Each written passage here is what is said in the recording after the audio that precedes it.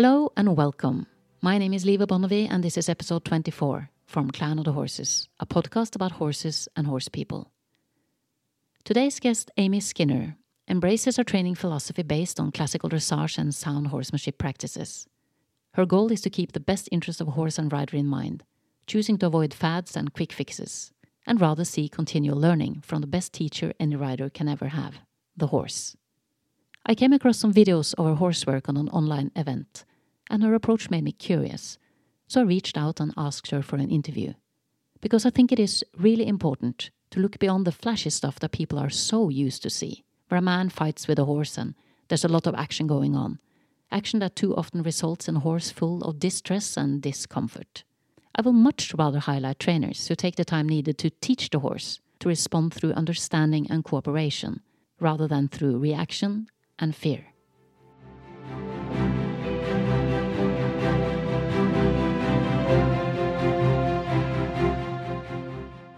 Okay, Amy, so thank you ever so much for taking the time to have this interview. Yeah, thanks for having me. I'm very excited. I would like to, usually when I invite people that I haven't, because I've never met you, I've just seen some videos of you online and I got curious. So it's always nice to hear, the story, why, all the things you can do in life, why horses? Well, I don't really know why, because I didn't grow up in a family that had horses. And it was just one of those things that since I was a very little girl, I was just completely obsessed with them. And every time we drove by a field full of horses, I was the little girl that was going bonkers over them. So I bothered my parents and begged until they got me riding lessons. And my dad was in the Air Force. And so I started lessons at a military riding school, and it just kind of went from there. So I started training professionally maybe 12 years ago, and I got started doing young horses and problem behaviors and things like that.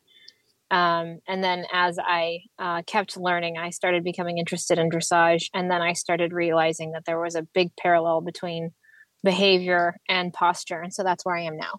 So I work with those two things kind of seamlessly. They're not separate at all. We just have to ask you also about your surname. Skinner. Skinner? Yeah. Well, usually when people think about it, they think of The Simpsons, like Principal Skinner. Yeah, but I guess there is the B.F. Skinner, the behaviorist, but I don't have any actual relation to him that I know of.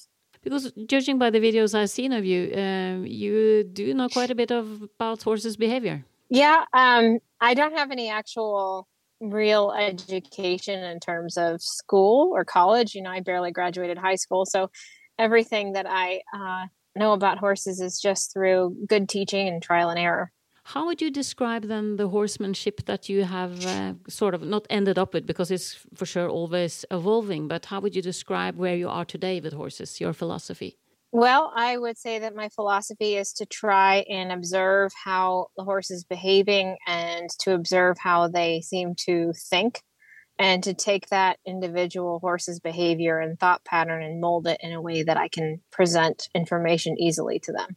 So each horse is unique and each moment is unique. So there really isn't too much of a step-by-step process that I go by, which is one thing that I think is a little unique, because everyone has their plan, and their step-by-step format. And I think that life is a lot more fluid than that. And so I would say that I do a lot of observing the horse and just trying to blend in with where they are and find ways that they can understand and take them to the next step. So there are two keywords there, easy and the ability to understand. Yeah, I want to make sure that learning is easy. Yeah. Yeah, because this is what really triggered me to contact you, because I was watching an online event. A lot of trainers were presented, so you can kind of, go and pick the ones you wanted to see, and so many unfamiliar names for me. And I remember it closely when I looked at your video, because before I saw your video, I saw another video. There was a guy I think he called himself the horse guru for some odd reason. And he was really violent with the horses and kind of, scaring them, and adrenaline, through the roof, and not very good energy in the horses, and pushing them very hard. And the horse is really confused and really scared, and it looks horrible. And then I switched to your video, and that was just coincidental. And then there were you with a horse all quiet, all, soft-spoken, all giving the horse time, all being patient. And also you made some comments about you could have asked the horse to do this and this, but the horse wouldn't understand it yet, so then you would wait. So it was just a striking difference between the two of you. And I wanted to talk to you about, how you seem to be very thorough about building a foundation that makes it possible for the horse to understand what is expected of it. Yeah, so I love the fact that you look at them as individuals and don't follow a strict system. But still, it would be interesting to get to know more the feel that you have when you have a new horse at hand and how you start. Yeah, so that horse, I knew that he had only ever been drug around. They would hold him by the chin and pull him everywhere. So he was very, very resistant to the lead rope, and he didn't really know that he was supposed to do anything about it. So he pulled on people a lot. So knowing that when I pick up the lead rope, I'm not expecting him to feel very soft because that's not what he's used to. So, for example, he would walk ahead of me and past me, and it was like he was waiting to be pulled onto the lead rope. So instead of expecting him to, go behind me right away and, jerk the lead rope to make him go behind me, I kind of tried to find a place where we could blend together. So there were spots that I was walking where he would maybe slow down a little bit. And that's where I would introduce the idea of slowing down for the first time. And if he was speeding up in certain places, I would introduce the idea of speeding up with me to have him follow the lead rope. And then he stopped being defensive and he stopped being so worried. And within a few minutes, he started paying attention to the lead rope and kind of seeing what I was asking him to do. So in knowing that he was going to come in ready to be pulled on, I tried to think about why he was feeling the way he was feeling and how I could help blend in what I wanted with what he was already planning to do.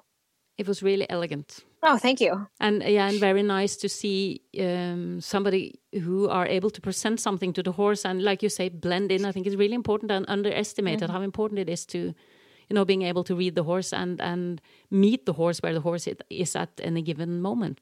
Yeah, you want them to feel soft, and so many people go about making the horse feel soft by jerking all over their face, and that's just, to me, it's counterintuitive. You don't make something soft by jerking on it. So it's very common, though.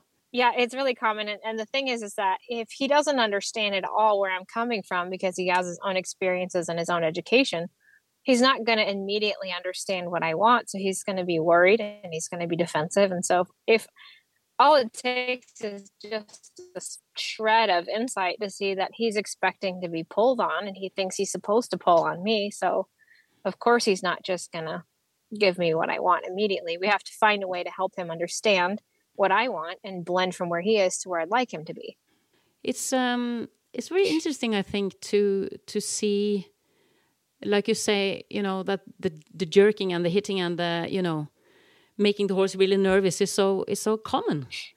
When we know what we know about horses today, I mean, why are we being unsensitive with sensitive creatures? It's very strange, I think. I think there's two main causes, and the one for a lot of horse trainers is because it's effective and fast and it looks good, and a lot of people watching like the excitement and they like the drama and they kind of expect it. And so I know that as a horse trainer myself, sometimes if you don't create drama, they think that you're not a very good horse trainer because nothing happened that you didn't fix, They think like, well, you had an easy horse. I get that all the time. Well, you had an easy horse, or you just don't know how to, or you're scared. You get that a lot. That I'm afraid to make them reactive because then I might, be confronted with some big energy. But I think the main reason that people are aggressive with horses like that is because they're afraid. They're afraid of the power that a horse has, and they want to get control of it very fast. When you talk about control and being afraid of horses, and also the language used when you train horses in America, you say the horse is broken to ride. Yeah. Why? Well, that's stems from old cowboy culture back in the 50s, probably way back to the 40s, or even older. Is you had a job to do out on a ranch, and so you had a bunch of horses that were very wild, and you had to get them broke very, very quickly, which usually meant a lot of really unsavory tactics. They'd tie these horses down and sack them out and basically get them to surrender their spirit so that they could be rideable. We don't do things as horribly as that anymore, but some of those remnants are still around. You know, you can still see the lingo and you can still see the approach today in some of these places where they are using nicer language, but the way that it's presented is pretty close to it. It's just gotten softened over the years. They say things like, I'm going to give the horse a good deal and a bad deal, but what it really means is if you don't do what I like, you're going to get in some kind of trouble. Have you guys considered finding some new words for it? Yeah, a lot of people use words like starting instead of breaking. That's becoming more and more common to say starting a horse or educating a horse. Some people say backing a horse. Those are becoming backing like you're sitting on their back. That one was confusing to me too when I first heard it, but backing is something some people say. Those are becoming more common. I think breaking is getting out of favor, so less people are saying it. I'm glad to hear it, because I think maybe it's because I'm a writer, but I always think that, what you call it is really important in terms of how you're gonna do it later. Yeah. Yeah, on my website, I think it says Young Horse Education, which means that it's like the beginning of their education. So I think those words are very important too. So what truly inspires you when you work with horses? Do you also work with horse and rider, or? Yep, I teach around the country. I do, weekend clinics where I try to teach people how to read their horse, how to connect with their horse. And, some of the stuff that I teach is tricky to teach because people are so used to those steps. They want to be taught a series of steps in a clinic. And really what I'm trying to teach people is how to be a little more intuitive, a little more creative, but mostly to be aware. Awareness is the first thing, because if you can't be aware of what's happening, you can't do anything about it. And people are looking for recipes, what do I do if? And I always get asked, like, what do I do when he bucks? You just don't let him buck in the first place. We had that whole thing off, we avoid that whole part. And they look at me like, you didn't hear me right. But what inspires me is seeing people change and how much that affects the horse. To watch, at a clinic, somebody start to become aware and start to realize how much their body and mind impacts the horse, and to really start to take that seriously. That really inspires me, because then I feel like we're getting somewhere. We're making some headway in the world. It's getting out of do this, do that, and do the other thing. And then you can make the horse do this, then that, and the other thing. And it's turning more into people have to be better people, because it's great that we all like horses, but it could be piano or martial arts or whatever. It's really just about self-development. It's about being better people. And the horses are not a problem. After that, the horses will do all kinds of cool stuff. But as long as the focus is, at the clinic, how do I make my horse take a left lead or trot better or whatever, the focus is entirely wrong. And, then people never really change. So what would be the right focus, you think?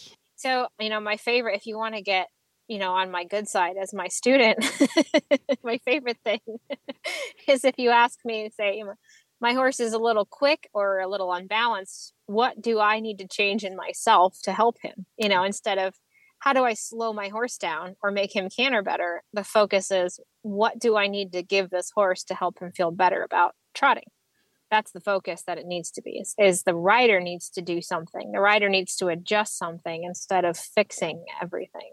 Because if you think, well, my horse is too fast, then the response is reactive. Then it's to grab their face or pull the reins or, do some exercise as a reaction to the horse's trot. And the trot is really just communication. If the trot is poor, it's communication that I'm unbalanced, I'm feeling insecure, or my body isn't prepared. So a thinking rider is tuned in all the time. They're aware of these pieces and they're responding in real time, and they're educating and guiding the horse instead of reacting to all these behaviors they don't like. So it's an entirely different focus. And also, I think more challenging for people to change their way than to change the horse. Absolutely. Oh, yeah. It's the hardest thing in the whole world. Because, people can pay lip service to it. They can say, I want a good relationship with my horse. I hear that from everybody. Nobody doesn't say that.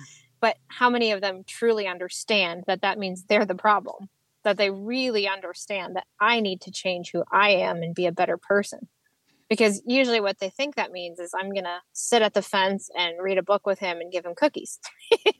Like one absolves you completely from personal responsibility, and the other one is a lifelong pursuit of better self-discipline and awareness. I always felt that it was a bit of a shame that a lot of people miss that part completely. They do. Yeah, because it's the hard part and the longest part. Yeah, but it's the best part as well. It is. That's like I said, we happen to like horses, but it wouldn't really matter what it was if you have that tendency, because it could be music, it could be art, it could be anything. You would use it to make yourself a better person. With horses, we get really easily caught up in making the horse do stuff, and it becomes an ego feed instead of a self-discipline practice. Because you have this big animal that you're making run around or bow or sit down or jump or whatever it is you're interested in doing. So if I came from this kind of wiggle, wiggle, bump, jerk, hit, smack kind of, direction, and I ended up with you, how do you start? I think the most important thing for changing your habits with a horse, if you're wiggle, bump, jerk, is to understand why the horse is doing things in the first place. Like I said, if you're wiggling and jerking and bumping, you're in reaction mode. And that's not to say everything will always be beautiful, because at clinics, some people's horses are very dangerous, and it's not like I can sing a little song and hope that they will stop. Sometimes, it does get a little more animated than I would like it to, but I try to teach people to be aware. So if you're wiggling and jerking and bumping, you have to really study behavior and movement and see what's happening before it happened, because before a horse runs into you, say if they're running towards you, there was maybe 10 expressions and movements that came before that. So if the horse is already on top of you, then you have to give a big jerk on the lead line. But if you see it shaping up and you see it start to happen, you can redirect it or change it before it happens. And so you can be much more subtle. And that's when people are likely to say, well, you got an easy horse, or nothing bad happened with you, when really you're observant enough to stop it or shape it so it's not happening in the first place. So, really being smooth and being gentle is not about only being, fluffy. It's about having acute awareness so that you're capable of seeing these things before they happen and shaping them up into something different. And on top of that, it's about giving the horse a skill set so that they don't feel like they have to. So every behavior comes with a reason behind it. So why would a horse want to run me over? They don't want to run me over just because they hate me. There's a reason. They feel worried, or they think they're supposed to, or they're trying to protect themselves, or something caused it, right? So I have to pay attention to what caused it and how can I prevent or change that. So, with a lot of people's horses, they get pulled on so much. I mean, I don't think most people are aware at all of how much they really pull. They pull, just as a force of habit.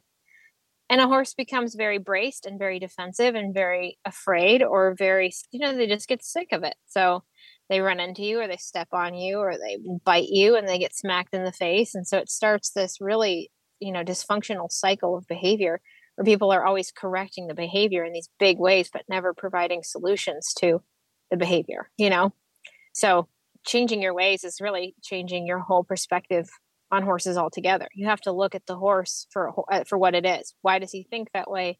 Why does he act that way? And then what can you do to provide a better, more stable and comforting way of life to the horse? And that's where things get tricky, because it's not usually as simple as if your horse is crowding you, jiggle the rope and he'll stop. There's a problem with an easy solution.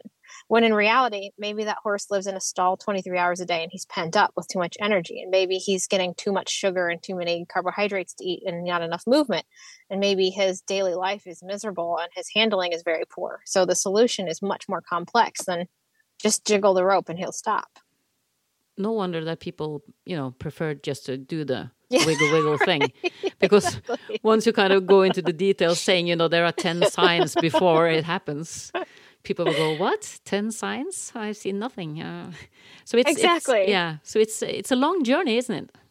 Yeah, and it really is. It's a long journey to personal development. So I had a girl at my clinic last weekend who said her horse felt heavier than she'd ever felt before. And what should she do about it? Because she was riding, and she said he kept pulling on the reins. And I said, he's not pulling on the reins, you're pulling on the reins. reins. And she said, well, what do I do about it? And I said, stop pulling on the reins. And she said, well, what do I do to make him stop? I said, he will stop when you stop. And she would just looked at me like, why aren't you giving me an answer? And I said, you have to learn to change the way you handle your reins, and then he'll adjust. But she just kept asking me, how do I make him stop pulling on the reins? And I said, you stop pulling on the reins and then he'll stop. And she said, but what do I do when he pulls on the reins? And I said, nothing. Stop pulling on your reins. And she was so frustrated. But, I won't give you a solution if you're the cause. I'm not going to give you an exercise to do to fix the problem if you are the problem. The exercise is stop being the problem. And that's, you can just see the question mark above people's heads. And, I think too, people need to learn to be a little bit uncomfortable because they always want a solution. They want a solution now. And I think that the average person needs to get used to being a little uncomfortable and delving into a little more of an exploratory self-awareness kind of a journey instead of, I paid you money for this clinic. Now you give me a solution, the end. Can we talk about awareness? Just, to start in the really complicated end, because she's saying the horse is pulling on her, but she's really pulling on him, but she's not aware of it. Exactly. And that's the first step, is you have to become aware just how much you're contributing. And I feel for her because I've been there. I understand. And I was there when I first started learning too. Now, everything is always the horse's fault. Even if you don't admit it out loud, you think that way. It's the horse's fault. He didn't stop well. He didn't go well. He's dull to my leg. He's this, he's that, and the other thing. But if you were to video yourself and watch it, you would see how many times you pulled or how many times you kicked or how many times you were out of balance. So developing that awareness that the horse is responding as best he can to what you're doing is so uncomfortable and so humbling, but you can't go on without it. It's the first step to being a quality horse person. And, most people will never get there. Or if they do get there, they get so uncomfortable with how bad it feels to see themselves for as messy as they really are that they will shut off or they'll just get trapped in being self-deprecating. They'll be like, I'm a horrible rider and I don't deserve to ride horses, and they'll quit. But every one of us has ugly stuff we do, and it isn't fun to notice, but you have to look at it more like a scientist than, you look at yourself and you see yourself pull, and you got two choices. You can decide that that's not you and you didn't really do that, or you can decide that you're the world's worst person and quit. Then there's the third choice, which is to look at it objectively and use that awareness to improve and say, I don't want to be like that anymore, so I'm going to change because I have control over my own mind and body. It's easier to blame a 1,200-pound animal with the brain the size of my palm than to say, I am pulling on this horse and I need to stop. But, sometimes it's like, people are tattling on their horses like little kids. They're like, he won't stop. And I always say, are you blaming the horse who's like a 1,200-pound rabbit, or are you going to do something about it? Do you have like an example from any of your clinics where you kind of felt that you moved mountains with a horse and a rider? Oh yeah, so many. I can think of one where this horse was so tight and he was just chomping on the bit like this, just constantly. And he would get his tongue out and he would flop it to the side, and he wouldn't put his head down at all. His head was either straight or up the whole time. And of course it made the rider tense, and she was a good rider. She didn't realize that she was tensing up too, and she was trying to help him relax. And so she was doing all these extra things, doing these exercises, serpentines, circles, trying to get him to relax his neck. And he just couldn't get there. And she said, I feel like he hates me. And, I said, I don't think he hates you. The feeling that you're providing him isn't different from what he's already doing. He was tight and she was tight, even though she wasn't nervous or pulling on him. It wasn't different. And so it was just kind of recycling this pattern in his head. So I walked her through relaxing her whole body on him, and she said that doesn't make sense because he feels like a hot rod. He feels like a board who's running away from me, like a jackhammer. She said, how are you supposed to relax while riding a jackhammer? I said, just pretend you're riding the nicest horse in the whole world. And I walked her through her whole body, head to toe, and I helped her relax and soften her body and just completely let go of the reins and just let him go kind of wherever he wanted. And at first it was very ugly. He just didn't know what to do. So he started spiraling around. But within a few minutes, he had his neck down and he is dragging it in the dirt and he was breathing and sighing. He tried to get down and roll for a little bit. I mean, it was just so beautiful. And the reason that worked was because she had to offer him a feeling so he could know what it was and get there. Where, he was tight enough that she was following that tightness just enough that it was keeping him feeling tight. It was, she wasn't able to guide him out of that feeling just because his rigidity made her rigid. So when she offered him the feeling she wanted him to find, he was like a totally different horse. It's that kind of stuff that I absolutely love. I love that kind of stuff because it's very, very simple. There's nothing to do. There's only a change in the person. There's no magical exercise. There's not like do the spiral in and spiral out and he'll be cured. It's really, get control of your body and change it. And that's what a horse really responds to. It's not easy, but what I love about it is so simple. Anyone can do it if they just can get control of themselves. Can we also talk a little bit about, because it's like you said, it looks less flashy and, it's less, entertainment. But can we talk a little bit about what you gain by, changing yourself and really, apply yourself to present something different to the horse, something softer? Well, it changes your whole life. You get to be a whole new person. And I think the beauty of it is when you start to master your own mind and body, you realize just how much control over your life you actually have. I'm for an example, I'll use myself as an example because I am petrified of airplanes. I'm scared to death to fly. And that's a problem because I fly almost every other weekend. I'm constantly on airplanes and I'm like panicking, and I try to watch a movie to distract myself, or I try to pretend like it isn't happening or go to my mental happy place. And those get you by okay, but they never fix the problem. And I had this flight last weekend where we caught some bad air and it became very turbulent. And the pilot came on and announced that we were riding through a severe storm. So, of course, I panic and I'm thinking like, this is it. We're going to die on this airplane. And the thought crossed my mind. Again, I am the master of my own mind. So I was like, okay, Amy, put your money where your mouth is and get control of your brain. And so I started doing some breathing practices.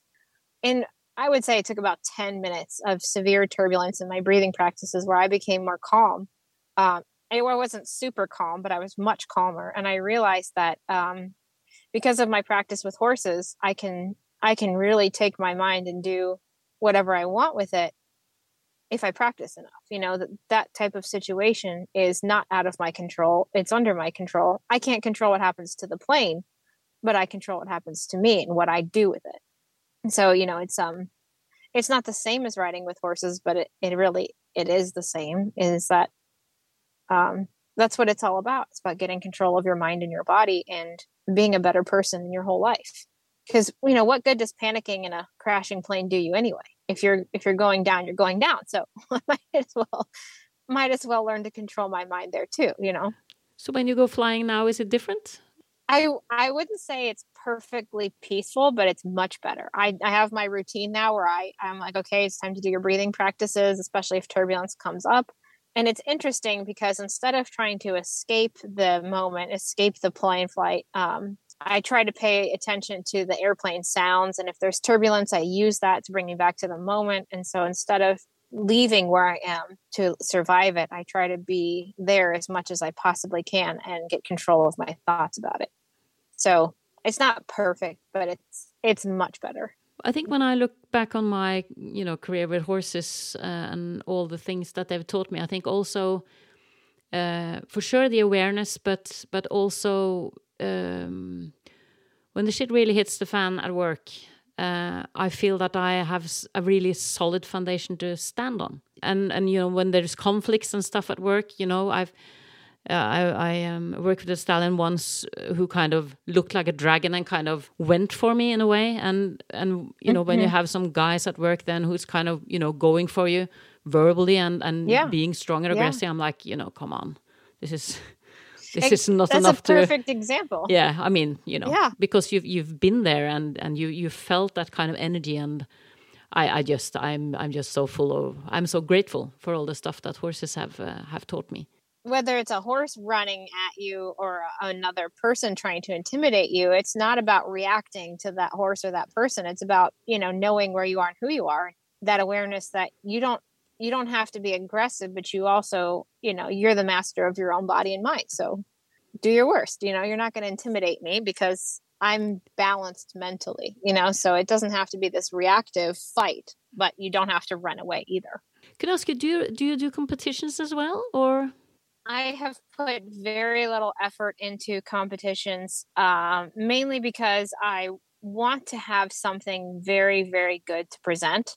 It's a lot of money, and I haven't felt like I had something perfect to present yet. And, where dressage competition is concerned, I feel like you can be successful if you either do a really horrible job, like my teacher calls it the best of the bad. If you just kind of cram it all together and put it out there, you can do pretty well.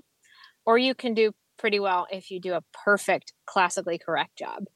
And so, if you value your horse and the relationship with your horse, then you don't push them to a show just to win the show. I'm ready to get out there when the horse is ready to feel calm and good and going well enough to do that under pressure of a show. So I wouldn't say that I'm against showing, but I don't have any horse right now that I feel like it wouldn't blow their mind if I did that.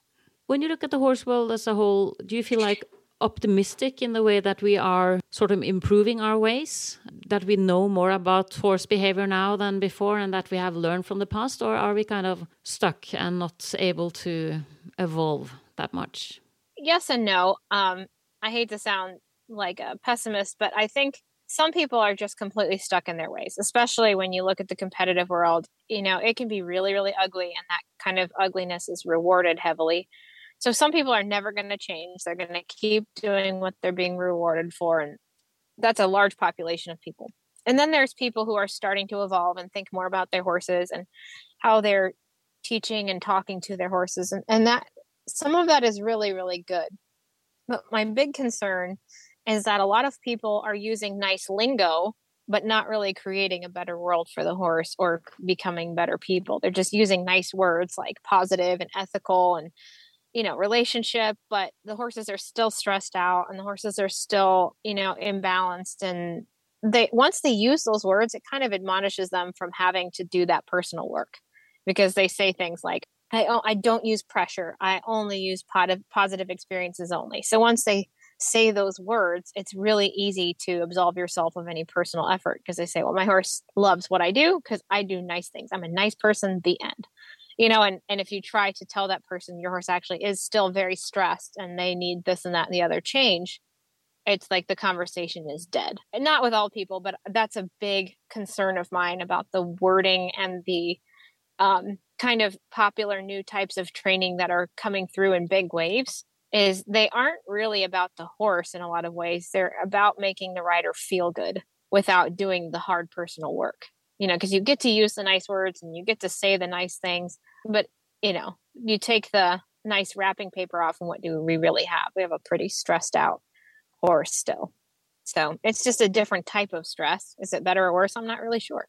So yeah, I think it is improving, but I also think it's kind of coming around like the other way, like the pendulum swings one direction and then all the way to the other. I think that's kind of human nature. They do that with everything, It's kind of like religion, religion in theory sounds like it's going to do a good thing for humanity. It's going to make people better. It's going to make people more aware of how their time on earth is spent. But a lot of people just use it to absolve themselves of change, and they just say, I'm a nice person, and then they use it to judge everyone who's not doing what they do, and that's the end.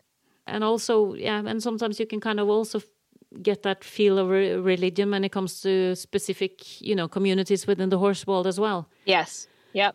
That you have, what you call it, a guru or the leader or the teacher or whatever, and there is kind of a, what you call the congregation, or what you call the... I call it a cult, yeah. A cult, yeah, that would be a good word for it. So there are challenges, but I think I agree with your observation that a lot of it is moving forward. I think there are a lot of good energies. I can see it in the forums in Norway.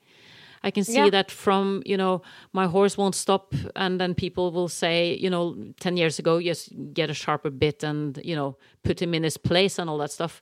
But now more frequently, I can see that people say, but why? Yeah. Why is it happening in the first place? And for sure. But yeah, it's we call it, we say it's a large canvas to paint in a way. I don't know if you have that expression. There's certainly a lot of improvement. When I first started teaching, nobody ever asked me how to make their horse like them better. They only asked me how to make their horse do stuff. And, now you hear, how do I make my horse more comfortable? I don't care how long it takes. I hear that way more frequently. So there are lots of positive changes. And the clients I have now are far better than the ones I had regularly 10 years ago. So not even a comparison at all. So do you think there is how is it like in the state that you live when it comes to being a female trainer versus being a male trainer? Do you feel that you get kind of the same? I would maybe use the word respect, but you feel that it's different to be a female and train horses than being a guy doing it? Well, I only have my own experience, because I have heard from other female trainers that they don't notice any difference. Personally, I think that it is a huge difference. And I think that more so than other men not respecting you, I think women don't respect you as much as they respect other male trainers. And I have noticed that women are far more likely to respect a male trainer, especially if he's kind of a brash trainer with a bravado personality. Those kinds of guys somehow draw a very large, very loyal crowd. So I think that to be a female trainer means you have to be 10 times better than your peers. And people scrutinize me far more, I think, than they would a male trainer. It's stuff like if I take a horse for training, I might feed that horse impeccably, ride them 5 days a week, never miss a day. And if that horse goes home with a scratch, somebody's going to be very upset at me. Whereas, I hear these same clients complain that some male trainer that they sent their horse to didn't get fed and didn't get rode, and they're still working with them. So, whereas I would be, ripped a new one for one little thing that didn't go perfectly, these guys, I think, are getting away with murder half the time, and they don't always do a fantastic job. So personally, I feel that I have to have far better client relationship and communication skills. I have to do a 10 times better job, and I have to explain to the client consistently why the work that I'm doing is important, because it's not flashy. Certainly there are very, very good male trainers out there. I just think that they're more likely to be respected by other female trainers, or by other female clients, than I might be. But I don't think it's that way in every discipline. I think that the English disciplines typically are more female trainers than males. So, but then I don't know, because at the top levels, all of these top level riders are, like, the majority of them are men. So I still don't think it's really that equal. I could for sure talk to you for hours, because I think it's, the topic is, I think it's very interesting whenever I talk to a trainer. And that's also why I wanted to invite you, when you take responsibility for being the human, and take responsibility for making the horse feel safe and understood. Like, I think it was Warwick Schiller who interviewed somebody when they talked about the horse, or also for humans, the need of feeling seen, heard, felt, and understood. Yep. That's really what we all want. Yeah. So, it's a lot of hard work. I've had, I wrote a book 10 years ago where this was sort of the topic, and had a lot of readers coming up to me and say, it sounds wonderful, but it's too much work. And it is a lot of work. I've heard that before.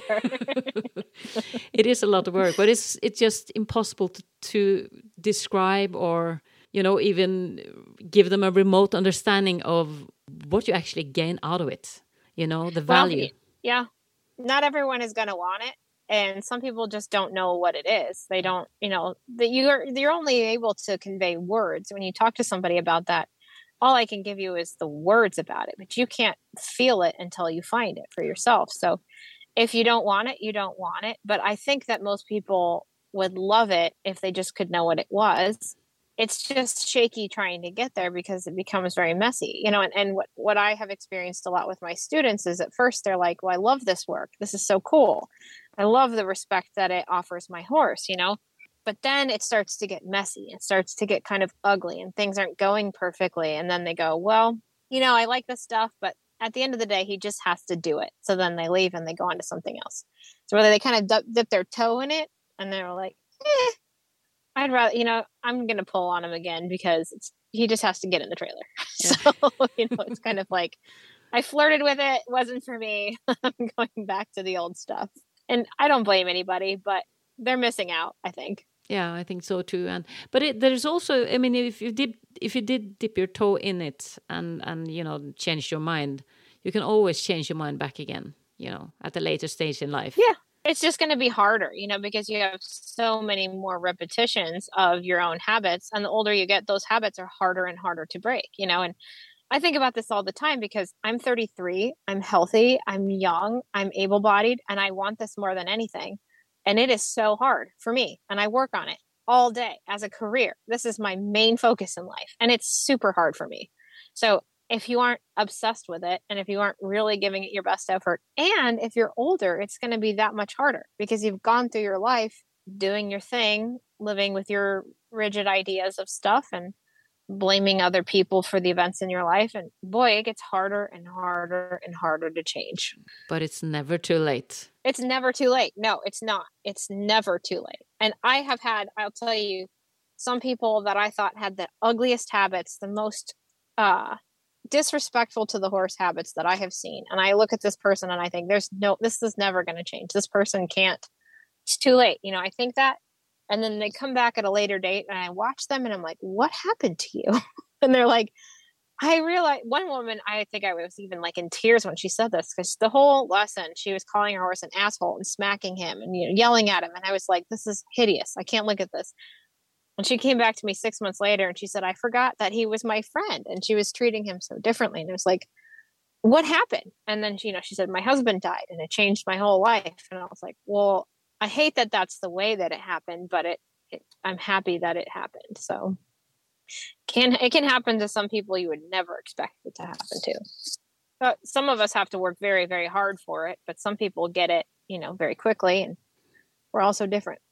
And I also think for sure there are disadvantages of getting older, but one of the advantages is that you also sometimes also get wiser. So once you kind of get the feel of it, then sometimes it's easier to get all the pieces to kind of fall into place, I think. I've seen it on some occasions, not often, but I have seen some, like you explained, some very, drastic changes in people at a late stage in life where you think, wow, that's a giant leap, Yeah. Well, I have no frame of reference because I've never been old yet. So, the only experience that I have is my own and observation of people. And I think old age can go it can go one of two ways. You can become more set in your ways or you can become wiser. And I couldn't say what's the difference between one or the other. Maybe some people are lucky and they have experiences that make them wiser, and other people, those same experiences might make them more rigid. So I think the key word is never stop being curious. Yeah.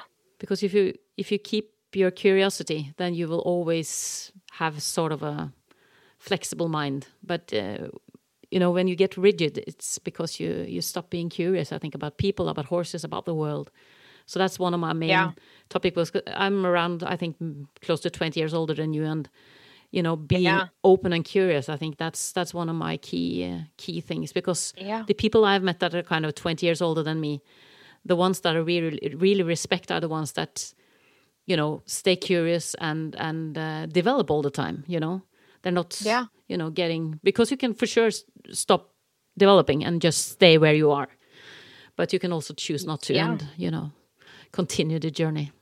Yeah, I hear this all the time from people who are older. If they're experienced horse people, they say, well, I've been riding for 30 years or 40 years, or I've been training for 30 years. And that's longer than I've been alive in many cases. And they use it to kind of stop the conversation. Like, I've been doing this longer than you've been alive. Yeah. And what you have there is a lack of openness and curiosity, because, 40 years time of doing the same thing shut off from new advances is, not really something to be proud of, but